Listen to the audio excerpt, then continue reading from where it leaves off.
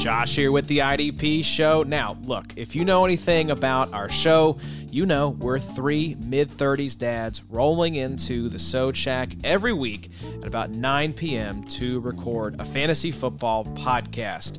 We've got kids, we've got jobs, so we are worn out when it comes time to record, which is why I'm excited to share about our newest sponsor. It is Liquid IV, which is the category-winning hydration brand fueling your well-being, and their hydration multiplier is the one product you're missing in your daily routine. Y'all, in just one stick, you get 5 essential vitamins and 2 times faster hydration than water alone. Use this first thing in the morning, before a workout, when you feel run down, after a long night out. So what do we love about Liquid IV? Convenient packaging. You just rip the top off and pour it into your water, shake it up, and you're ready to go. Comes in a bunch of amazing flavors. I love strawberry lemonade and watermelon are my 2 favorite. And 1 stick of Liquid IV and 16 ounces of water hydrates you 2 times faster and more efficiently than water alone. 12 delicious flavors. I mentioned a couple. They're refreshing. They're going to keep your hydration routine exciting so it's not the same old flavor time and time again. It contains 5 essential vitamins, y'all. Listen to these B vitamins: B3, 5, 6, 12, and vitamin C.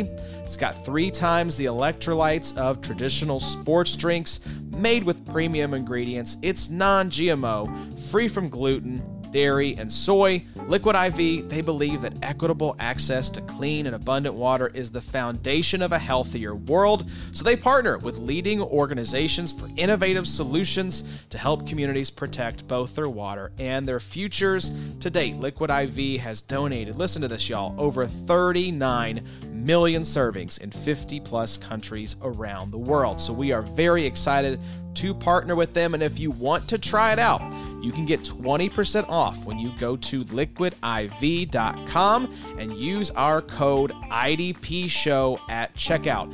That's 20% off anything you order when you shop Better Hydration today using promo code IDPShow at liquidiv.com. Check it out and tell them the IDP Show sent you. This is the IDP After Show.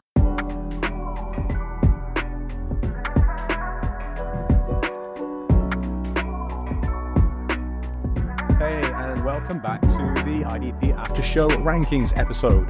I'm your host, Jace Abbey, and I'm here to bring you the highlights of my Week 9 rankings. We'll be talking about players we like, players we don't, offering some deep dives, and a list of quick hitters at each position. I'm pleased to say that joining me today is one of the classiest IDP analysts you'll ever meet, Dynasty Tripp, IDP and Dynasty writer and ranker at Football Guys. Tripp, pleasure to have you with me. How are things?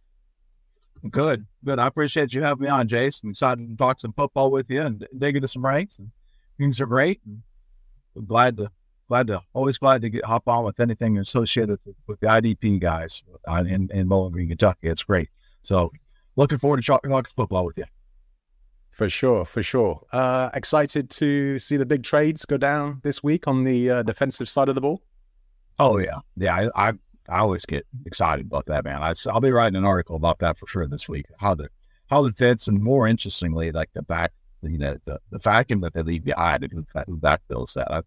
I find that really fun to break down. So that'll be my piece on reading the defenses. Drops every Friday at footballguys.com. How about you? What was most interesting to you about it? Yeah, I mean, I'm a lover of defense, so I can't wait to see that 49ers defense in action with Chase Young in the fold. I'm kind of pretty excited to see how it all comes together. It's just a shame we got to wait a week to see it happen because they're going to buy. Stupid bye weeks, a problem. Stupid bye weeks. But hey, look, there's plenty of stuff to get excited about this week. So let's kick things off by talking about the linebackers that we like. Which linebacker are you high on for Week 9? Well, I'm not a big fan of soft takes, so I'm gonna jump in here on one of the bigger busts of the 2023 football season for IDPs, and that's Devin White from the Tampa Bay Buccaneers. He's just really not delivered on the LB1 price, so I'm sure that most drafters took him out But I like his matchup this weekend with the Texans. They're a team that managed to propel Frankie Luvu to his first really big blow-up week last week with double-digit tackles and sack. I think that White could get back to that. There's a lot of talk about whether or not he's mailing in or something because he's on an expiring contract. He's got about 8 games left to prove that he should be a starter in the NFL. The way I look at it, he's got to bring it. He's got to get some things done. He still is getting opportunities to rush the passer. I do think that the interior line for the Texans can be exposed through double A gap blitzing that the Bucs like to do. And this is a team with a young quarterback, and a lot's been made about the fact that he doesn't throw a lot of interceptions, but that's because he plays conservatively. He'll throw short passes, provide opportunities for White to make tackles in the flat, and they'll of course want to try to control the game if they can with running the ball. And Damian Pierce, so he had a couple of kind of teams with warts and probably evenly matched in some senses, and so I think there's a good opportunity for tackle production in this game. How about you? Yeah, I like the Devin White call. Like you say, it's just been I really struggle to know where to rank him sometimes because he's one of those guys, plays every down. Like you say, the pass rush opportunities are still there, but the sack production, we knew we probably couldn't rely on it sort of week in, week out. Just hasn't been there this year, and that's really hurt us because a lot of people drafted him really highly, right? So, yeah. For me, my featured linebacker for week 9 is Jordan Brooks. He's my LB13, one behind Terrell Bernard and one ahead of Jordan Hicks. I've kind of been waiting on Brooks to assume that larger role in Clint Hurt's defense for all season.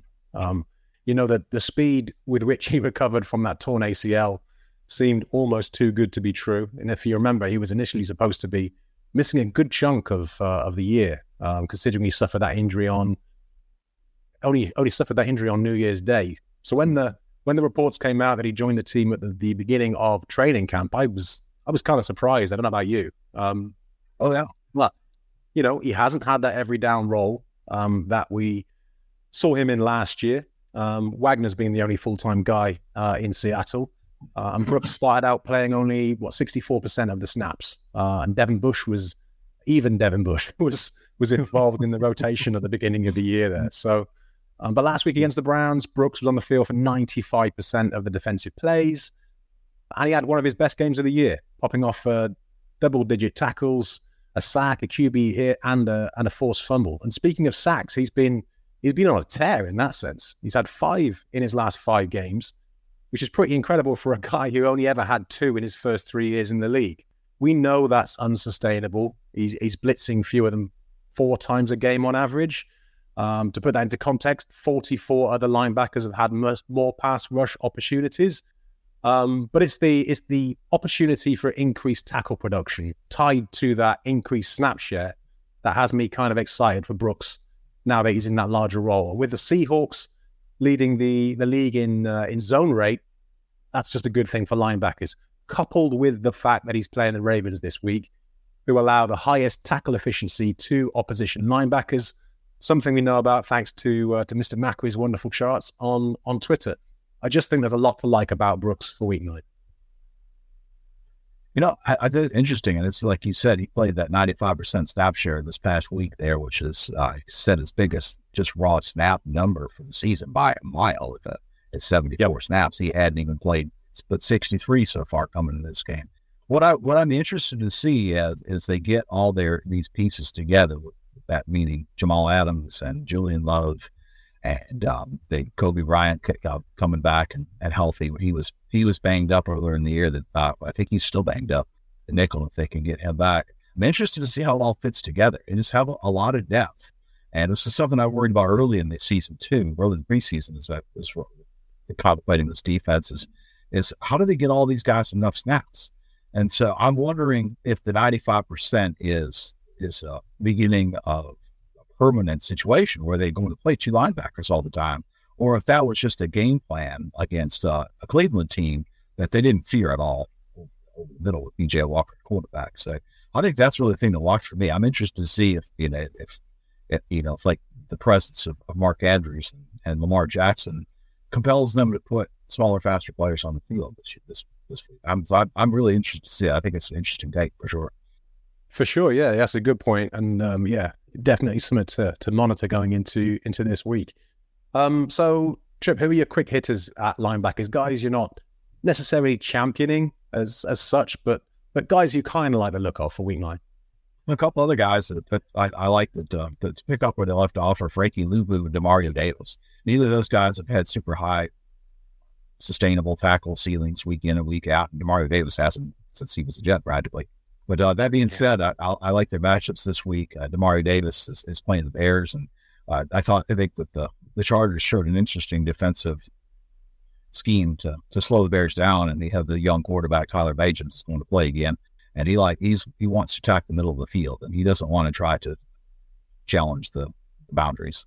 And so that being said, Demario Davis is the coverage backer in the Saints scheme, and I think he's got a good opportunity to pick up where the Chargers linebackers left off last week. The two there, Murray and Kendricks, combined for 19 tackles and 2 passes defensed. And so that's right in key with what Davis can do. And Davis gets those blitz opportunities too. And the Bears are a team that'll struggle to protect the quarterback at times. And a young quarterback, you can imagine him losing pocket awareness in a blitz and going down. So I like Davis in particular. Luvu, a good chance to continue. I think he's got the Colts this week, and the Colts just they're going to want to run the ball. Of course, they've got a quarterback that also doesn't challenge the boundaries very effectively. So I like both of those guys to, if folks have gotten frustrated with their floors, I think they're looking at ceiling weeks this week. Yeah, Luvu's on my list of quick hitters as well. I think he's got a big chance to follow up his big week last week against that linebacker-friendly Colts team this week. I've also got, unsurprisingly, Brooks' teammate, Bobby Wagner, who, of course, also plays the Ravens. Ernest Jones has got a pretty nice matchup against the Packers, and we saw him slightly healthier last week, assuming that bigger role again. And Levante David, who faces the Texans, a team that allowed a big week to Luvu last week. Robert Spillane as well. He'll be doing his best to replicate the kind of numbers we saw Quincy Williams and CJ Mosley manage against the Giants last week. And Jordan Hicks, the last guy on my list, he could have a good week against the Falcons team, who have allowed top 5 tackle efficiency numbers to opposition linebackers. So that's my quick list of guys that I like. So let's move on to the guys we don't like. Who are you fading this week at the position? Well, the first guy I'm looking at really the two guys are the 2 Falcons linebackers, Caden Ellis and Nate Landman. And really that has to do with the uncertainty at quarterback across from them. They play the Vikings, who just lost Kirk Cousins to an Achilles injury. And they just traded for Joshua Dobbs, and they have a rookie in Jaron Hall. What I worry about is will the Vikings be able to possess the football at all? Will they even run 50 plays with their current quarterback situation? And so as a result, I just worry the tackle floors are just too low for both Ellis and Landman. Ellis because he's more likely to be the coverage backer of the 2, and Landman because he plays that reduced snap share as the proverbial 2-down guy. So those are both guys that I just got to sit just because the uncertainty of Minnesota. Yeah, I like the call. I like it for the reasons you mentioned, Dan, because Landman's been good in spots, but I kind of overrated, I think, him last week, forgetting that he wasn't playing anything more than about 80% of the snaps, and while he might have big weeks here and there, whilst playing that number, that will add up over the course of his season. And we need to bear that in mind. So yeah, good call.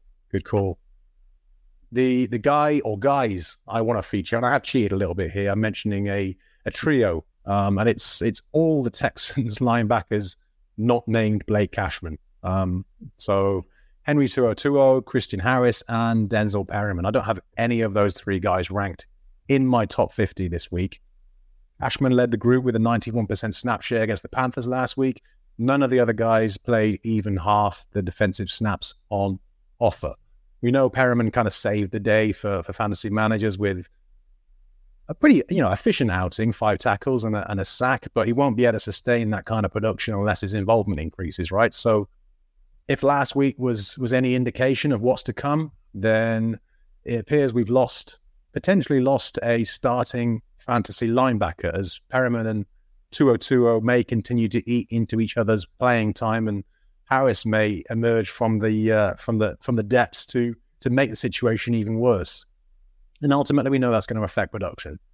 I'm not ruling out the possibility that someone emerges from the pile to earn a large enough role to make them viable in IDP once again. Injuries do occur. Teams change their mind about what they want to do. But for now, I don't trust where this is heading, and I want no part starting any other Texans linebacker other than Cashman for the foreseeable.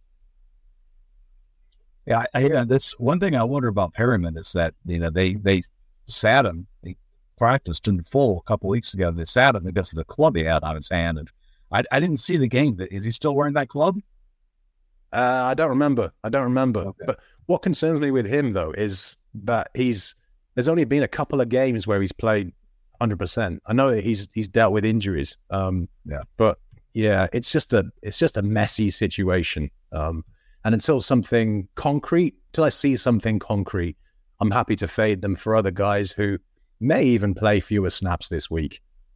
I don't like projecting guys to come from nowhere to play 100%. I'd rather play the guys playing 80, the Nate Landmans of the world. He's more, there's something safer about going with a guy like that than playing that lucky dip with someone like a Perriman, I think. Yeah, interesting. So who are your quick hitters at linebacker who you don't like? Well, a couple more guys that really are affected by the same situation I just mentioned with Atlanta are all the Browns linebackers. First of all, it's hot mess rotation with 4 guys now because Tony Fields got some time playing last week against the Seahawks. But the Browns are playing the Cardinals this week, and they too are in our quarterback uncertainty. So maybe Kyler Murray comes back and maybe they're fine. But even if that's the case, we haven't seen Murray in a while. We haven't seen him in this offense at all. It's a new offense. And so I just would not be comfortable rolling out any of these linebackers for the Browns. It seems to me that one or more of them has to be inactive in order for any other of the ones that remain to be an interesting start for me. The last one I've got is Micah McFadden. That's a guy that I think folks are starting to get excited about a couple weeks ago. He's seen declining snap shares in 2 weeks straight. And the Giants see the Raiders this week, and the Raiders are another team that's in quarterback uncertainty. It looks like they have some certainty. They're changing quarterbacks. It looks like they're going to start the rookie, Aiden O'Connell. That was not an auspicious outing in his first go, and the offense really seems to have lost its way. They were just simply unable to possess the football against the Lions last week. And the Lions gave them lots of chances to get back in the game. They just were unable to do it. And so looking at O'Connell out there, I just don't have a lot of confidence that they can generate enough opportunities for a part-time linebacker like Micah McFadden to be a useful asset this week. Yeah, I totally with you on the Browns call. I'm one of those people who was desperate for an LB4 last week, and I went out and got Walker after he played a surprisingly high role the week before, and I got my fingers burned. I should have known better. It's been a really unsettled situation all year. So yeah, like the call. So look, let's talk defensive linemen. Who is the player you want to start us off with here? Guys we like on the defensive line. Ed Oliver of the Buffalo Bills starting off, and he's going against the Cincinnati Bengals this week and Joe Burrow. And the Bengals seem to be finding their way on offense after a really slow start, but I still see some weakness in the interior and the ability to flush Burrow out the pocket. And so Ed Oliver has finally started to be emerge into the player that folks hoped he would be when he was drafted 9th overall 4 or 5 years ago. And Eric Armstead had a couple sacks interior, his first multi-sack game in eternity playing against the Bengals last week. So I think that Ed Oliver is an interesting play, especially in those DT required leagues. We do expect the Bengals to run as well, so they'll have some tackle opportunities, even though he's not the highest collector of tackles. I do think he's an interesting play, good opportunity there.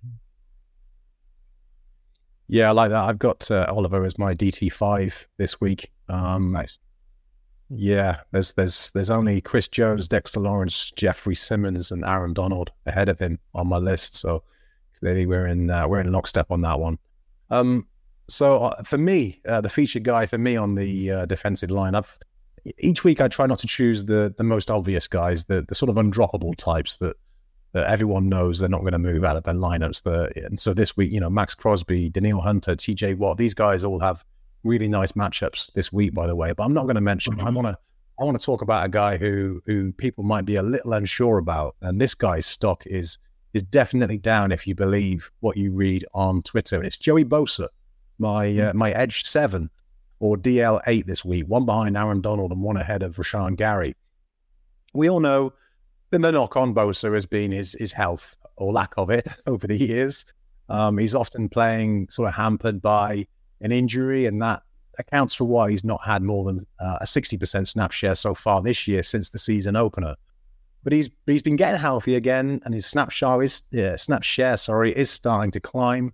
And this week he faces, what I really like is that he's facing a Jets team that is dealing with a lot of injuries on that offensive line. They're missing Dwayne Brown, Elijah Vera Tucker, Connor McGovern, and Joe Tippmann. And that same line has been a turnstile for opposing pass rushers recently.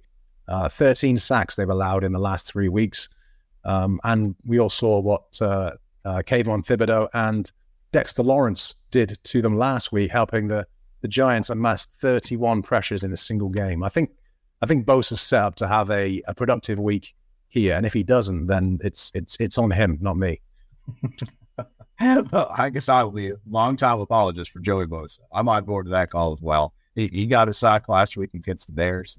His bookend, Khalil Mack, did absolutely just next to nothing against his old team. That must be in a particular format. I have to start a different edge every single week and say, but yeah, I'm with you on Bosa. The Jets are just such a soft matchup. You got to fire those guys up as DL2, DL3 types if you can. So let's talk quick hitters on that defensive line. Who do you like this week? So we'll go a couple of deep ones on that. Usually, as you mentioned, there's no point in putting out the easy ones like Kayvon Thibodeau. Obviously, you start him, and he's got a juicy matchup against the Raiders. But his bookend, Jihad Ward, played over 80% of the snaps last week. And a couple weeks ago, when I was on the pod with Evan Ronda, I proclaimed Jihad Ward to be the worst starting pass rusher continuously employed for the last 3 years. And that's probably still true. But if you're on the field against the Raiders for 80% of the snaps, you're bound to clean up one of Kayvon Thibodeau's messes. So that's a deep one that interests me. Another place to go for deep dive is Keon White in New England. I feel like he's had a couple of moments. He hasn't been consistently good this year, but he was banged up there for a couple weeks ago. He got back last week and played about 80% snap share. He and Anthony Jennings are the only healthy edge rushers that the Patriots have, and they have a pretty nice matchup this week. And so I like Keon White, who Jennings has been in the league for 3 or 4 years now, and it's just he's been playing 80% of the snaps week in, week out, and just not doing anything. And so I think if you're going to take a shot at this matchup and try to get a patron in there, they're playing the Commanders. Sam Howell just loves to eat the ball. Apparently, he gets hungry out there, and so I would be excited to take if I had to. Another thing that's interesting about White is that he has defensive tackle eligibility in some formats, and so that makes him a pretty attractive match play where you need that particular designation in the 5-position leagues. Yeah, the last one I got is David Onyemata. I'm not sure why I'm so focused on defensive tackles this week. I like the hog mollies. That's good. Onyemata is probably the best pass rusher the Falcons have. Grady Jarrett's on IR. Onyemata's going to play a big chunk of snaps, and they're going to need him to step up against the Vikings. And like we talked about earlier, if the Vikings are having quarterback uncertainty, that seems like a good opportunity to strike. Yeah, and if the Vikings are strong on their offensive line, it's the offensive tackle position, not on the interior. So that could be a good call. The Keon White one I like as well, especially while Uche is out. I was surprised to see him play 81% of the snaps last week. So, but yeah, like you say, they've got little else. So, a good week to start him if you're in need of maybe like an edge 3, an edge 4, that sort of territory. Yeah, my quick hitters this week on the defensive line, guys, I like. It starts with Alex Highsmith. I like his chances of doing well against the Titans. Their offensive line performed better against the Ravens and the Colts in recent weeks, but the combo of T.J. Watt and Highsmith's a very different proposition to anything the Ravens and the Colts have. Next one, this one's kind of deep. It's by no means a slam dunk, but Christian Barmore is another guy I like this weekend. He's been he's been completely hit or miss, but he couldn't hope for a better matchup against the Commanders this weekend who have allowed the most sacks in the league. And then finally, Boye Mafe. He deserves a mention, I think. He's stepped into a larger role since Uchenna Nwosu went down, and Mafe's been the Seahawks' best edge rusher since. That Ravens offensive line is no pushover, but they allowed a really lackluster Cardinals pass rush unit, 18 pressures last weekend, and then gave up 17 to the Lions the week before. And it kind of surprised me to find that Lamar Jackson was he's tied for 8th in the NFL with 20 sacks so far this year. So yeah, I kind of like Boye Mafe, and I like where he's trending in terms of how he's just purely based on how he's playing. Mm-hmm. Yeah, I like him too. He seems to be growing. Yeah. So let's move on to the defensive linemen we don't like. Who don't you like here, Tripp? I'm going again with a duo, and that's the Miami Dolphins duo of Jalen Phillips and Bradley Chubb. Bradley Chubb started the season slowly, but has come on lately with a couple big games that people might be starting to get comfortable with using him. Both Phillips and Chubb tend to be pretty healthy in the tackle column too, which makes people feel comfortable with the Dolphins have the Chiefs this week. I think that game was in Germany at 9:30 in the morning. So folks need to be mindful of that as they set their lineups. But those are two guys that I'd just be avoiding. But Patrick Mahomes to start taking sacks. Hopefully he won't be sick this week like he was in the last game, which seemed to really hold them back against the Broncos. But I think that both Chubb and Phillips are just too reliant, and any pass rusher would be to an extent, on their coverage. And the coverage has just been weak. They've got to get everybody back and healthy before you can really feel confident of using these guys week in and week out. So these guys are still matchup-based plays to me, and both need to be sat this week. Yeah, I'm not a big fan of Chubb. I never really have been, but Phillips I am a big fan of. But I will concede he's, maybe due to injuries, not really been himself at times this year. But yeah, I am a big fan. But I will again agree with you on the fact that the Chiefs is not a great matchup for any opposition edge rushers, just purely because of Mahomes and his ability to evade pressure. Obviously, the Broncos brought quite a lot of pressure last week, especially Benito, and Browning looked good again in his second game. But like you say, you got to hope, you got to think that Mahomes is going to be a little healthier this week. So yeah, maybe things return to normal, and Phillips and Chubb aren't good plays this week. So my guy here is Mike Danner, edge 28. Or DL 39, one behind Jonathan Allen and one ahead of Sam Hubbard. And this might surprise some, considering Dan has been pretty productive. He's produced 6 sacks in 8 games, already a career high in that category. But there's 3 reasons I don't like him this week. First and foremost, I think he's been a bit fortunate to have those 6 sacks, considering he's only produced 22 pressures. His 8.4% pressure rate ranks 62nd out of 77 edge rushers who have had at least 100 pass rush snaps. Second concern is the return of Charles Omenihu. Danner's snap share has dropped from a season high 90%. The week before, Omenihu returned to 73% in week 7, 68% in week 8. Those aren't horrible numbers, but for a guy who's relied so heavily on huge volume to produce as he has, it does hurt his stock. So that's my second point. Third point, similar to yours with Jalen Phillips, it's a matchup. He's playing the Dolphins this week. Tua has been sacked only 11 times in 8 games. I feel like if anyone on the Chiefs is going to produce a sack this weekend, it's going to be someone like Karlaftis, maybe Chris Jones, not Danner. Well, speaking of the quick hitters, I had Karlaftis as one of my quick hitters. I think it's got some of the same methodology as you on the matchup. There was a Karlaftis sighting here, I think last week. I think he had a couple of sacks.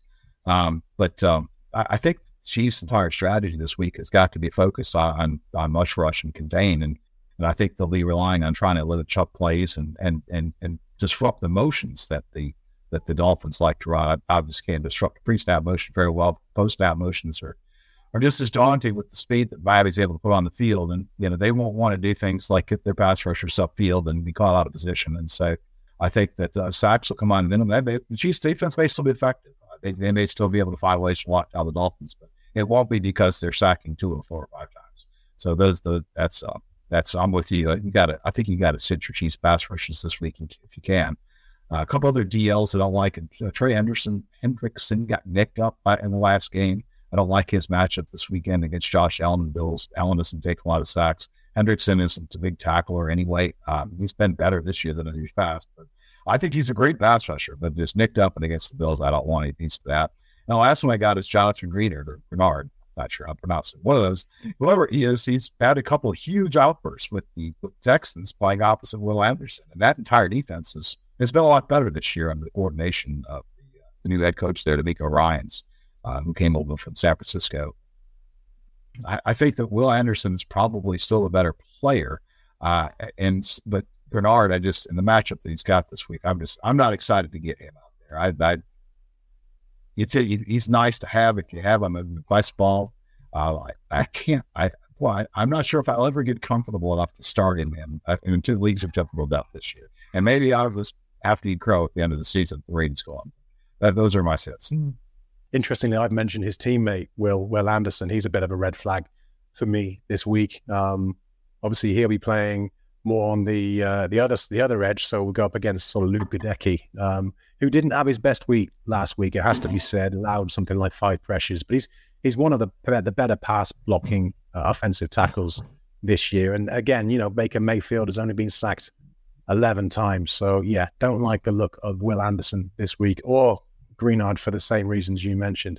I also want to mention Arnold Ebiketie. I know he's kind of come alive in the last 3 games, 3 sacks over that span, but unfortunately for him, again, matchup, the Vikings, those offensive tackles, Darisaw and Brian O'Neill, I think underrated. They've managed to shut down a few pretty good edge rushers at times this year, better players than Ebiketie, certainly. But I will say, going back to what we mentioned earlier on, that QB change could change things. It did give me pause for thought in mentioning Ebiketie, actually, because you can't imagine a situation where Hall just doesn't have that pocket presence of someone like Kirk Cousins, and he may struggle back there in his first start. And the last guy I want to mention is Kwity Paye, and he's been one of the biggest disappointments for me so far this year. His matchup isn't terrible against the Panthers, but I really hope to see so much more from him by this point in the season. My confidence in him is just really shook. Don't know how you feel about Paye, Tripp. Yeah, he's got off to a pretty good start this season. He hasn't been able to sustain it at all. I'm really impressed with him as a run defender. He's just such a brute out there, but the opportunities aren't there. And Gus Bradley's defense is a defense that they want you to get upfield, and Ebukam has just proved to be the better fit so far this year in that defense. And so, yeah, I'm not excited about Paye either. It's a guy that would need to be a strong matchup for me to consider starting him. Got it. So look, okay, last but definitely not least, let's talk about a position group I know you feel passionately about, Tripp, the defensive backs. So DBs we like. Who are you keen on here? Well, I hope you have another 45 minutes left. We can talk about DBs for a while. Kidding. I did. I'm gonna go back with a guy go with the guy that I wrote about last week at Football Guys, and a guy that I just can't quite give up on, and maybe because it's the type of defensive back that he is, but that's Jamal Adams of the Seattle Seahawks. He played 100% of the snaps 2 weeks ago, didn't quite play that last week.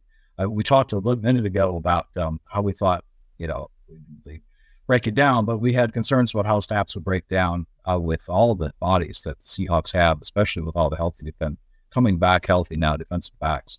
But I like Adams a lot. He's a guy that's he's not going to play deep. He's a guy that's playing closer line of scrimmage, either slot or box. He's still going to have opportunities to rush the passer. They seem to have a plan last year to how to deploy him, and it's the same defensive coordinator this year. It seems like everything they get out of Jamal Adams is really a bonus, but so far he's played 2 healthy snap shares and come out healthy, which is obviously the key for Jamal Adams. But I watched a little bit of tape on him last week, and his movement looked good. He looks smooth out there. His field awareness continues to be good. I don't know if he started off his career as a really good player, but I do think that he grew and developed over time, and I do still think that there's a good player there. And so playing the Ravens, I think that's a good matchup for tackle production. You got Mark Andrews as the tight end, and a team that is attacking the middle of the field and will provide tackle opportunities to both linebackers and safeties. So that's my start of the week for defensive backs. Yeah, it's interesting because I had two names penciled in here. I couldn't decide between the two, and the only deciding factor was that slightly reduced snap share that you mentioned at the top there. 85% doesn't scare me.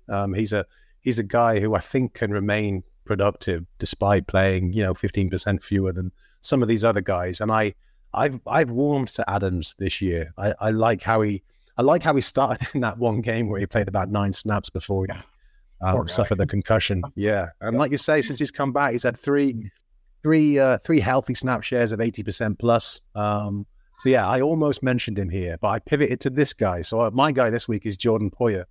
He's my safety and DB15, one behind Jalen Petre and one ahead of Jason Pinnock. I just really like what we're seeing from Poyer lately.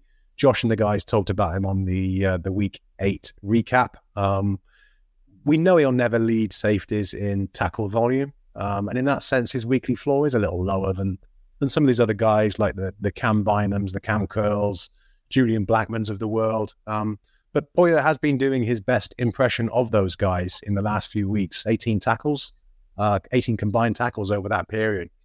And what Poyer offers that some of his peers, certainly Curl, doesn't, is big play production. Now that usually means for him splash plays in sort of pass defense. So we're talking interceptions and pass breakups, but obviously those interceptions have been pretty absent this year. But he did break up 2 passes against the Bucs last week, and he had a sack and a forced fumble against the Patriots the week before. What I like about him, though, as well, is that the Bills are playing the Bengals, and we know that's a good matchup for opposition safeties. Last week, when facing the 49ers, Talanoa Hufanga tied his season high in tackles with 10, and it should have been more were it not for the missed tackles. And even Tashawn Gibson had 7, his best of the season so far. I think Poyer has a really good shot at following in those guys' footsteps and having a good game himself. Nice. Yeah, I'm looking at footballguys.com scoring, and he's 11th over the last 4 weeks in scoring. So definitely a player who's on the upswing, who I tabbed as our preseason was having good potential to rebound, and was a bit disappointed for the first few weeks. But it's a good call. I hadn't really thought too much about him since then, so I like that. Yeah, he's one of those guys that does just seem to kind of disappear for short periods and then just comes back with a bang, and you sort of sat there wondering why you dropped him. But like I say, low weekly floor, but a pretty high ceiling, and those interceptions will come. He's been so good at that over the course of his career, so it's just a question of when, really. This could be the week, you never know. But I'm choosing him really here for that safe weekly floor that I think his matchup against the Bengals really gives us. So let's see what happens. Again, I, like you, might be eating crow here, but we'll see. So have you got any other safeties that you want to mention in the quick hitter section that you're keen on this week? Well, I'm interested to see if Justin Reed can do something this week. I mean, he may be stuck in a too high scenario where he just doesn't sniff within 15 yards of the line of scrimmage. But, the Dolphins are also attacking downfield a lot. So they're, you got Tyreek Hill running around there catching the ball 20 yards down the field all the time. Somebody's got to tackle him. So Justin Reed also has opportunities to play the box and blitz occasionally too. So I'm interested to see what Kansas City brings. That they might try to show the Dolphins as much movement and interchangeable pieces as the Dolphins offense watches so the Chiefs defense. So I just kind of have a thought that maybe Reed will break out this week. A couple of Cowboys on here, both J-Ron Curson and Donovan Wilson have been lost from fantasy standpoints, in part because the Cowboys have been so effective at getting off the field. The tackle opportunities just really haven't been there. But they're playing, the Eagles. They're playing the Eagles. And the Eagles give up more tackles to safeties than anybody by a healthy margin. And without any, we have just the one linebacker there, Damone Clark, and you have nothing but safeties. The Cowboys are just playing dime all the time behind that. These are the two guys that play the most snaps. And unfortunately, they too are like Jamal Adams, where you can't guarantee that they'll play 100% of the workload. But both guys are out there. Both guys blitz. Both guys. J-Rock Hurst, 6'4", 215 pounds. He gets his hand on the football when he's in coverage against tight ends. He'll be looking at Dallas Goedert this week. So those are a couple of guys that I think have opportunities to be useful. Julian Blackman is like the safety 4 in football guys scoring. I know it's a little bit different than the big 3 scoring, but it's a nice matchup again this week with Panthers. And then the last 2 guys I mentioned, the 2 Cardinals, Baker and Thompson. People probably have forgotten about them because they haven't been healthy a lot this year. But they're back and starting in the back end of the Cardinals defense. They're going to be looking at a Browns defense, which also feeds a lot of fantasy points to safeties. And again, with their situation on offense, they may find themselves out there a good bit. The Cleveland Browns run more plays per game than any other team in the league. So I like their opportunities to compile tackles. Yeah, just to touch on the Donovan Wilson point, I'm desperate to see him get back to playing that kind of role that we saw him play last year. Not the role, but the size of the role that we saw him play last year when he was such a good fantasy player. Like you say, they just got so many options there that they can afford to, sub guys in and out every now and again. But yeah, I do like the matchup, and I like the rest of them as well. Topping the list for me is Kyle Hamilton. It was just nice to see him bounce back from that mini slump to put up double-digit tackles against the Cardinals. He's still some way short of where I hoped or where I thought he might be as we approach the midway point of the season, but I kind of like his chances of putting another good performance against a team who we know are friendly for opposition safeties. So it's the Seahawks. Jamal Adams and Quandre Diggs combined for 16 tackles against Seattle last week. And although it's barely worth mentioning, given the inability to predict such things, Julian Love also chipped in with an interception as well. So there's that. I also want to mention Cam Taylor-Britt and Kenny Moore to give some corners some love. 2 corners who have been pretty productive over the course of the season so far, albeit in different ways. Both have great matchups this week against the Bills and the Panthers. So DBs we don't like. The last segment of the show, Tripp. Let's finish strong. Give me a DB who you don't like, who you hate, in fact, this week. Putting words in your mouth. It chagrins me to hate Grant Delpit this week, but I've got to do it. It's in part because of the situation with the Cardinals offense. I mean, it's interesting to think about the fat number of tackles that the Ravens safeties put up playing the Cardinals last week. I don't have any confidence that the Cardinals will be able to possess football this week. Bad playing with Clayton Tune, the 5th round rookie, I think he is. So Delpit has been a guy who's been a bit of a disappointment. Jimmy, I keep hoping they'll turn it on. I think the usage has been good. You'd be playing the back end of a good defense. You'd hope that he would produce more big plays, and maybe those are coming. That may be, the counterpoint to what I'm saying is here. Maybe Delpit has the opportunity to create some big plays against this offense. The whole team is just remarkably devoid of talent.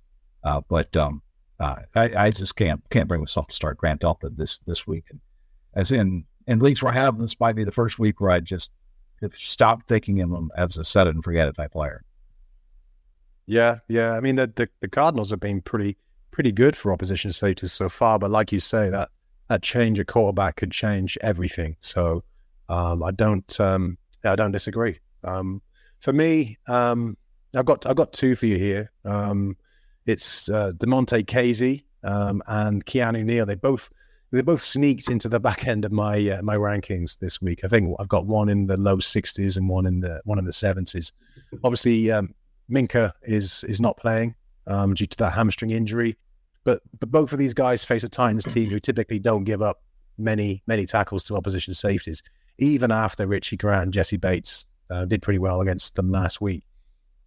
Casey and Neal are not Grant and Bates.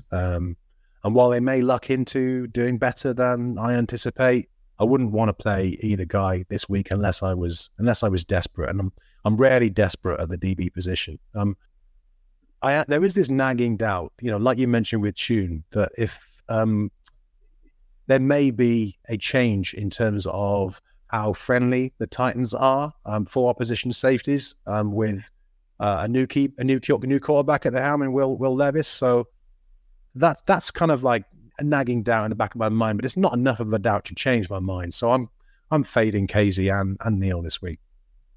And then finally, I got to choose the two Falcons safeties, which matched a minute ago. Boy, they had a rough game against Tennessee, but they're playing Minnesota. We talked a little bit earlier about my concerns about Vikings ability to possess football, and so I'd be sitting both of those guys if I can help it.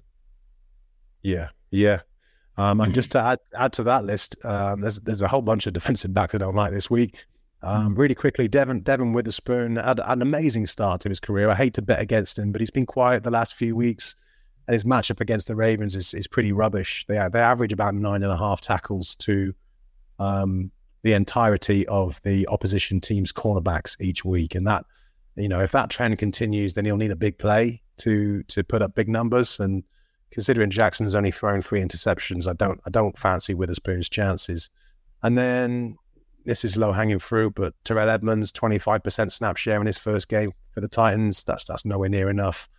And Brandon Jones, who I think, I wanted to mention because some people may leave him in their lineups after last week, but I saw Javon Holland cleared concussion protocol just today, I think it was. So we know Jones has only been playing when either Deshaun Elliott or Holland have not been playing. So yeah, you can drop him to benches and probably drop him from your roster for now.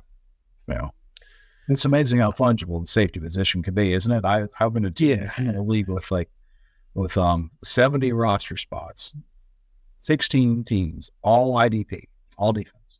And Duron Harmon wasn't on anybody's roster and played Harmon at 100% of the snaps last week. So you can't tell me there's just no such thing as a league that's too deep on the stop option anyway. Oh, most certainly. It's the same. It's the same every week. And yeah, Blackman there's no better example in terms of that than Julian Blackman. He was on nobody's radar to start of the year. And, he's playing in that sweet spot. Like you say, he's been way outperforming all of our predictions. So yeah, you can stream these guys. We talk about it most weeks. We both do the same. And, you're the master of DBs, Tripp. So if you're saying that, then we should sit up and take notice, right? Okay, gotta say so. So look, sadly, that about does it for this episode, Tripp. It feels like it's flown by. Thanks for coming on. Big fan of your work. I've been looking forward to having you on, and just to listen to your always very carefully considered analysis and takes on all things IDP. Speaking of your work, can you please share with our audience where to find you and your content? Oh, sure. I'm at Dynasty Tripp on the app formerly known as Twitter, and over at footballguys.com, writing and ranking, and got, like I mentioned, that weekly article, Reading the Defense, and I'll be digging into some trade ramifications and seeing if we can't find any diamonds in the rough behind it too. So I appreciate you having me on. I've really enjoyed speaking football with you. I always enjoy your work over at the IDP show, and I strongly recommend folks subscribe to all the pods and the content over there on the Substack website that y'all have. It's just, y'all do great work there. I'll reciprocate. Go and follow and support Tripp. You won't be disappointed. I should remind everyone that I'm on X at Jace Abbey, and my weekly rankings are available on our site at theidpshow.com. And for this week only, they're available to everyone. So whether you're a paid supporter or not, please take the time to drop by and check them out. In the meantime, we hope you enjoyed the show, and I'll be back again next week. Bye. This was the IDP After Show.